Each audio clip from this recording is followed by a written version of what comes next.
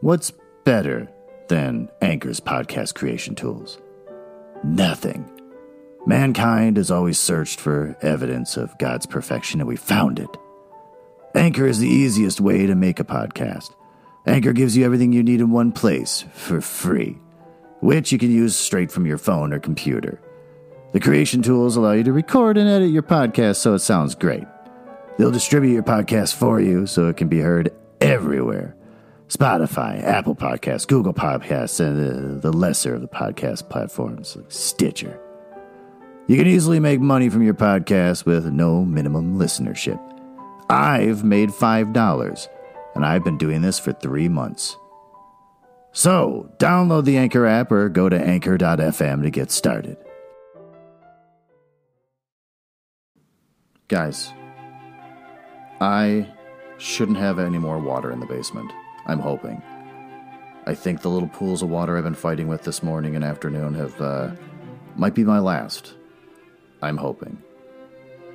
I hired a group of guttermen to come out and put new gutters on my house, including a gutter helmet, so I never have to climb up there and clean it. They got it all done in about an hour or so, and unfortunately left a giant runoff spout, gutter thing, whatever you call it, cutting right across my back steps, so that's pretty disturbing. That I'll have to step over that all the time. And I have a hard time believing there was no other options, so I guess it's up to me to go to Menards and find my own. In other news, I've given up the social media game. It started out with Twitter, thinking it's a way for me to let people know I've got to show up.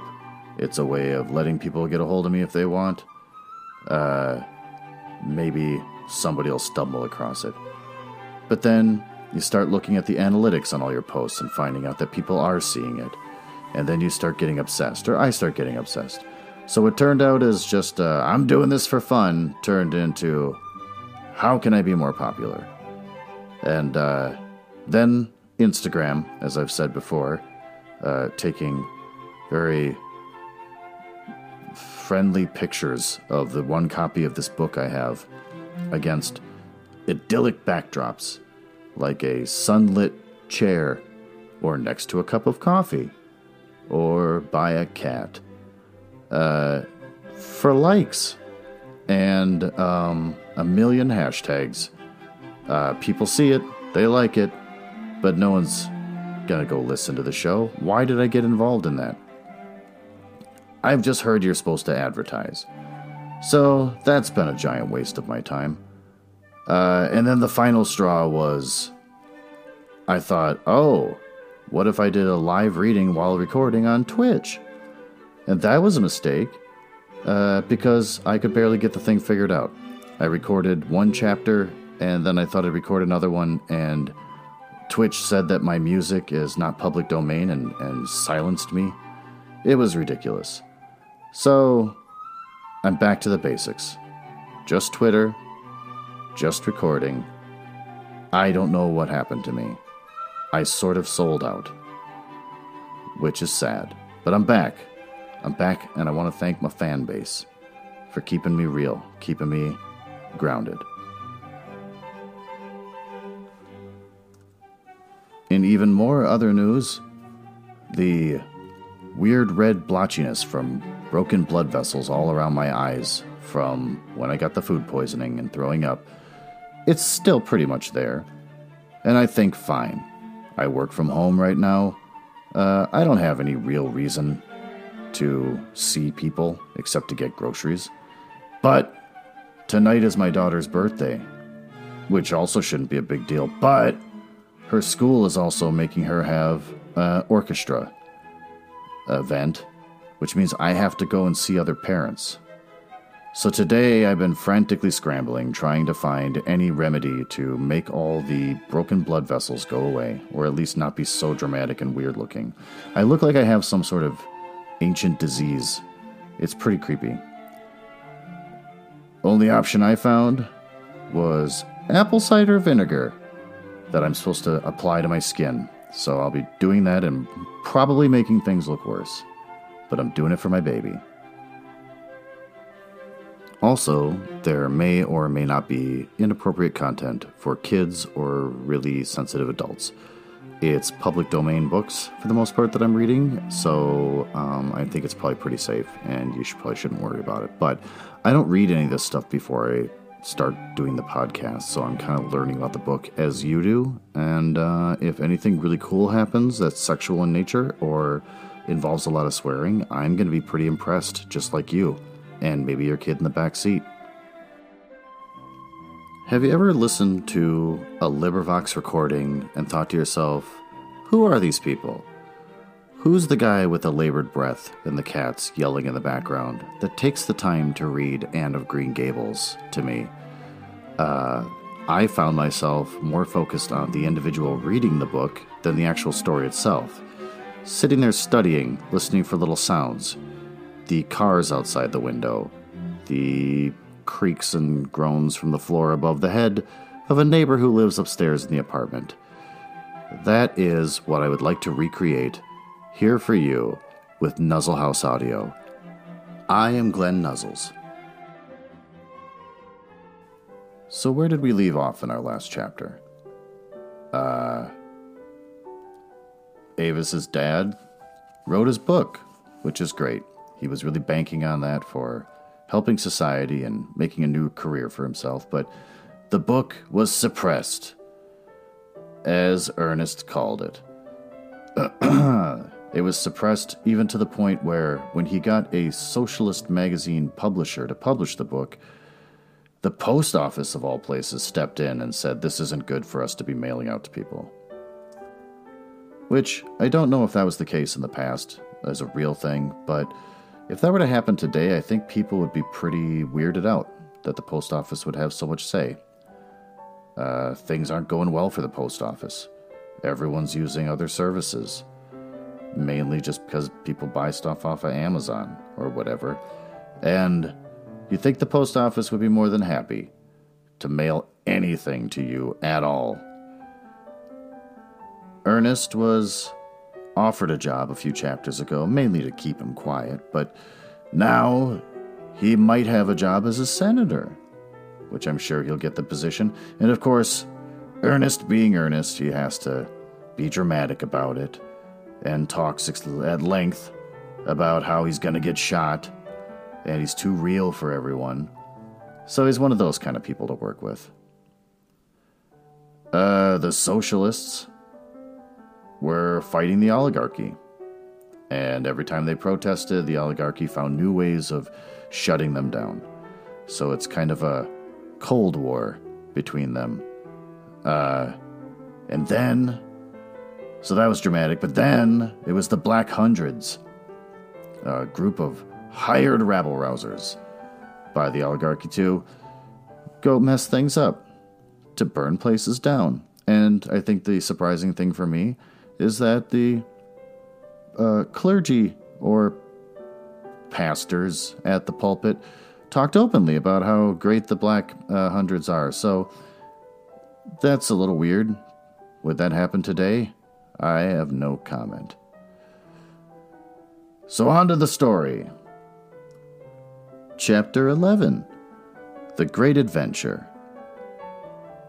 Mr. Wixon did not send for Father. They met by chance on the ferry boat to San Francisco, so that the warning he gave Father was not premeditated. Had they not met accidentally, there would not have been any warning. Not that the outcome would have been different, however.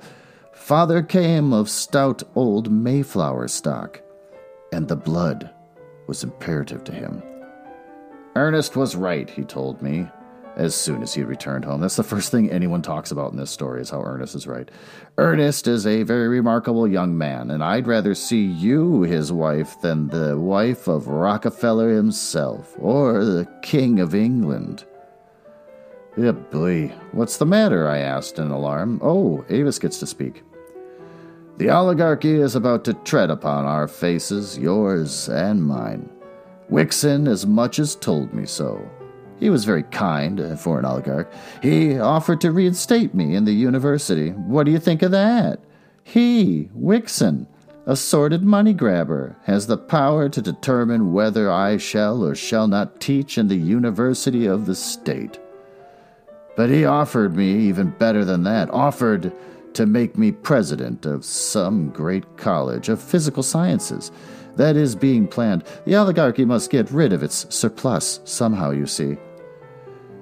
Do you remember what I told that socialist lover of your daughter's? He said, I told him we would walk upon the faces of the working class. And so we shall. As for you, I have for you a deep respect as a scientist. But if you throw your fortunes in with the working class, well, watch out for your face. That is all.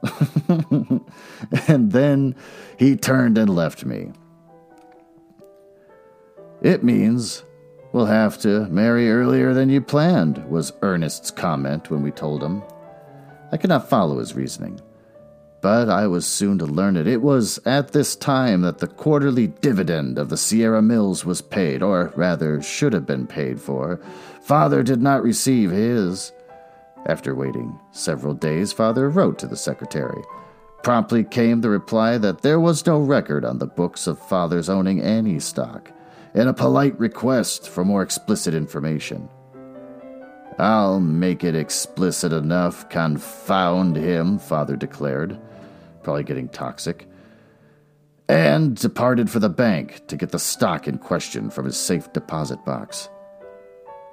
Ernest is a very remarkable man, he said when he got back and while I was helping him off with his overcoat. I repeat, my daughter, that man of yours is very remarkable young man. Oh, is a very remarkable man. I had learned, whenever he praised Ernest in such fashion, to expect disaster. They have already walked upon my face, Father explained. There was no stock. The box was empty. You and Ernest will have to get married pretty quickly. Father insisted on laboratory methods. He brought the Sierra Mills into court, but he could not bring the books of the Sierra Mills into court. He did not control the courts, and the Sierra Mills did. That explained it all. He was thoroughly beaten by the law, and barefaced robbery held good. It is almost laughable now when I look back at it, the way Father was beaten. What a jerk. He met Wixon accidentally on the street in San Francisco, and he told Wixon that he was a damned scoundrel. And then Father was arrested for attempted assault, fined in the police court, and bound over to keep the peace. It was all so ridiculous that when he got home he had to laugh himself. But what a furor was raised in the local papers! ! There was grave talk about the bacillus of violence that infected all men who embraced socialism, and Father, with his long and peaceful life, was instanced as a shining example of how the bacillus of violence worked. Also, it was asserted by more than one paper that Father's mind had weakened under the strain of scientific study, and confinement in a state asylum for the insane was suggested. Nor was this merely talk. It was an imminent peril, but Father was wise enough to see it. He had the bishop's experience to lesson from, and he lessoned well. He kept quiet, no matter what injustice was perpetrated on him, and really, I think, surprised his enemies. There was the matter of the house, our home. A mortgage was foreclosed on it, and we had to give up possession. Of course, there wasn't any mortgage, and never had been any mortgage. The ground had been bought outright, and the house had been paid for when it was built. And the house and lot had always been free and unencumbered. Nevertheless, there was the mortgage, properly and legally drawn up and signed, with a record of the payments of interest throughout the number of years. Father made no outcry. He had been robbed of his money, and so he was now robbed of his home. And he had no recourse. The machinery of society was in the hands of those who were bent on breaking him. He was a philosopher at heart, and he was no longer even angry. I am doomed to be broken, he said to me, but that is no reason that I should not try to be shattered as little as possible. These old bones of mine are fragile. and I've learned my lesson. God knows I don't want to spend my last days in an insane asylum, which reminds me of Bishop Morehouse, whom I have neglected for many pages. But first, let me tell of my marriage. In the play of events, my marriage sinks into insignificance. I can't read today. I know, so I shall barely mention it. Now we shall become real proletarians, Father said. When we were driven from our home, I have often envied that young man of yours for his actual knowledge of the proletariat. Now I shall see and learn for myself. They're treating being a proletariat like all idealistically alike. Sucks to this, I'm gonna go become a deadhead, or what would it be now? Widespread panic? Fish is the new touring with fish. That's what they're treating it like. Father must have stronged in him the blood of adventure. He looked upon our catastrophe in the light of an adventure. No anger nor bitterness possessed him. He was too philosophic and simple to be vindictive, and he lived too much in the world of mind to miss the creature comforts he was giving up. So it was, when we moved to San Francisco into 4 wretched rooms in the slums south of Market Street, that he embarked upon the adventure with the joy and enthusiasm of a child. Combined with the clear sight and mental grasp of the extraordinary intellect, he really never crystallized mentally. He had no false sense of values. Conventional or habitual values meant nothing to him.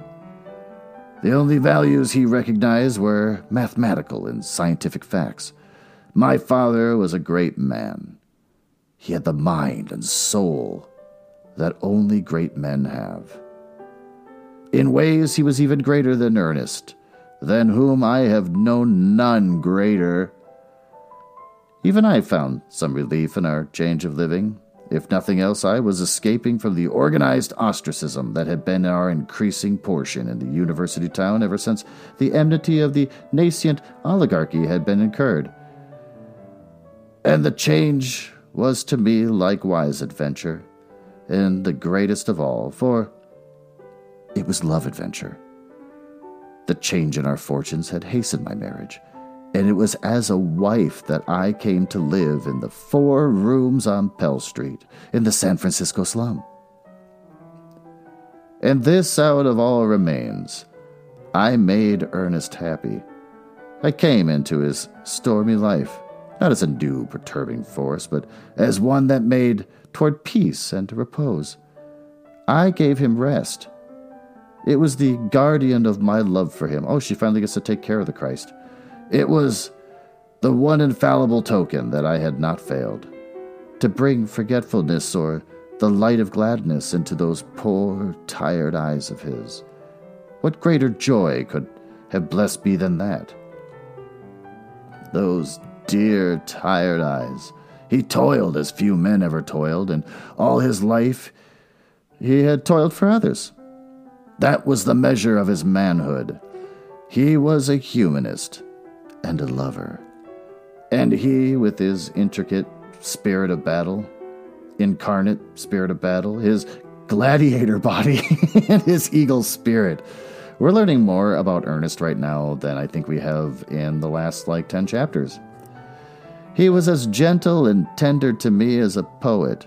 He was a poet, a singer in deeds. And all his life he sang the song of man. And he did it out of sheer love of man. And for man he gave his life and was crucified. There's that Jesus connection I was looking for. And all this he did with no hope of future reward. In his conception of things there was no future life. He, who fairly burnt with immortality, denied himself immortality. Such was the paradox of him. He was so warm in spirit, was dominated by that cold and forbidding philosophy, materialistic monism. I used to refute him by telling him that I measured his immortality by the wings of his soul, and that I should have to live endless eons in order to achieve the full measurement, whereat he would laugh, and his arms would leap out to me. He would call me his sweet metaphysician, and the tiredness would pass out of his eyes. That's a really cute pet name. And into them would flood the happy love light. That was in itself a new and sufficient advertisement of his immortality. Also, he used to call me his dualist. He would explain how Kant, by means of pure reason, had abolished reason in order to worship God. And he drew the parallel and included me, guilty of a similar act. And when I pleaded guilty, as charged, but defended the act as highly rational, he but pressed me closer and laughed as only one of God's own lovers could laugh. I was wont to deny that heredity and environment could explain his own originality and genius, any more than could the cold, groping finger of science catch and analyze and classify that elusive essence that lurked in the constitution of life itself. I held that space was an apparition of God, and that soul was a projection of the character of God, and when he called me his sweet metaphysician, I called him my immortal materialist. I am having a tough time today. And so we loved and were happy. And I forgave him his materialism because of his tremendous work in the world performed without thought of soul gain thereby, and because of his so exceeding modesty of spirit that prevented him from having pride and regal consciousness of himself and his soul. Oh, but he had pride. How could he have been an eagle and not have pride? His contention was that it was finer for a finite mortal speck of life to feel godlike than for a god to feel godlike. All right. And so it was that he exalted what he deemed his morality.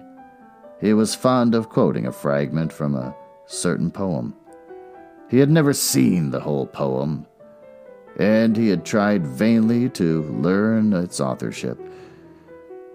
I here give the fragment, not alone because he loved it, but because it epitomized the paradox that he was in the spirit of him, all right, and the conception of his spirit. For how can a man with thrilling and burning and exaltation recite the following and still be a mere mortal earth, a bit of fugitive force and effervescent form?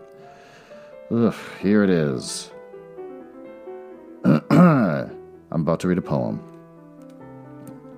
Joy upon joy and gain upon gain are the destined rights of my birth, and I shout the praise of my endless days to the echoing edge of the earth. Though I suffer all deaths that a man can die to the utmost end of time, I have deep drained this, my cup of bliss, in every age and clime. The froth of pride, the tang of power, the sweet of womanhood, I drained the less upon my knees, for oh, the draught is good. I drink to life, I drink to death, and smack my lips with song. For when I die, another I shall pass the cup along. The man you drove from Eden's grove was I, my lord, was I, and I shall be there when the earth and the air are rent from sea to sky. For it is my world, my gorgeous world, the world of my dearest woes. From the first faint cry of the newborn to the rack of the woman's throes, packed with a pulse of unborn race, torn with a world's desire, the surging flood of my wild young blood would quench the judgment fire. I am man, from the tingling flesh to the dust of my earthly goal, from the nestling gloom of the pregnant womb to the sheen of my naked soul. Bone of my bone and flesh of my flesh, the whole world leaps to my will, and the unslacked thirst of an Eden cursed shall harrow the earth for its fill. Almighty God, when I drain life's glass of all its rainbow gleams, the hapless plight of eternal night shall be none too long for my dreams. This is a long poem. The man you drove from Eden's Grove was I, my lord, was I, and I shall be there when the earth and the air are rent from sea to sky. For it is my world, my gorgeous world. Is this like a chorus? This is like a song? The world of my dearest delight. From the brightest gleam of the Arctic stream to the dusk of my own love night. Ernest, always overworked, his wonderful constitution kept him up. But even that constitution could not keep the tired look out of his eyes. His dear, tired eyes, ! He never slept more than 4.5 hours a night, yet he never found time to do all the work he wanted to do. He never creased from his activities as a propagandist, and was always scheduled long in advance for lectures to working men's organizations. Then there was the campaign. He did a man's full work in that alone. With the suppression of the socialist publishing houses, his meager royalties ceased, and he was hard put to make a living, for he had to make a living in addition to all his other labor. He did a great deal of translating for magazines on scientific and philosophic subjects, and coming home late at night, worn out from the strain of the campaign, he would plunge into his translating and toil on well into the morning hours. And in addition to everything, there was his studying. To the day of his death he kept up his studies, and he studied prodigiously. And yet he found time in which to love me and make me happy. But this was accomplished only through my merging my life completely into his. I learned shorthand and typewriting and became his secretary.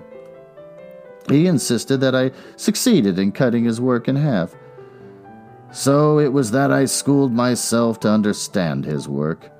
Our interests became mutual. And we worked together and played together. And then there were our sweet stolen moments in the midst of our work. Just a word or a caress or a flash of love light. Love light apparently seems to be a real thing. I want to know what that is. And our moments were sweeter for being stolen. For we lived on the heights, where the air was keen and sparkling, where the toil was for humanity, and where sordidness and selfishness never entered. We loved love, and our love was never smirched by anything less than the best. And this out of all remains. I did not fail. I gave him rest, he who worked so hard for others, my dear, tired-eyed mortalist.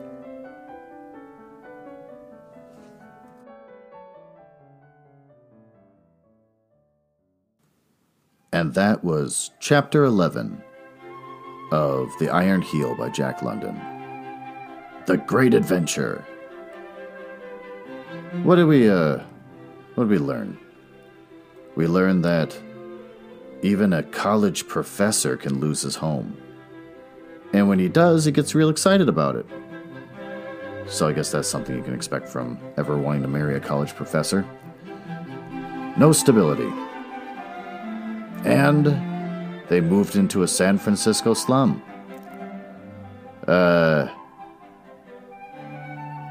Ernest and Avis decided to get married, and the dad can't pay for it. He tried, which I thought was weird, he tried to cash in on his Sierra Mills, or Sierra Mines, stock, which you'd think he'd feel guilty for having, because it's supposed to be this horrible company, but he tried to cash in on it, and they said you never had stock to begin with, so get lost. We learned that Ernest, we learned a little bit more about him as a person, and Avis got to speak more casually, and that's kind of nice.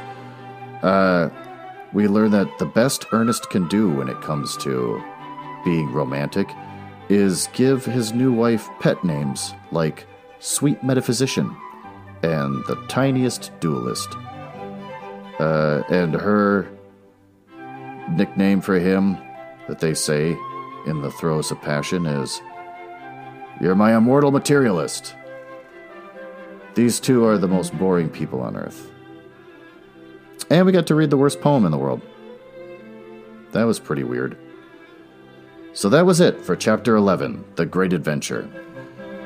Tomorrow I'll be reading Chapter 12, and I don't hate this book so much, because now it's not just Ernest talking. We're actually getting some story. We're learning about people.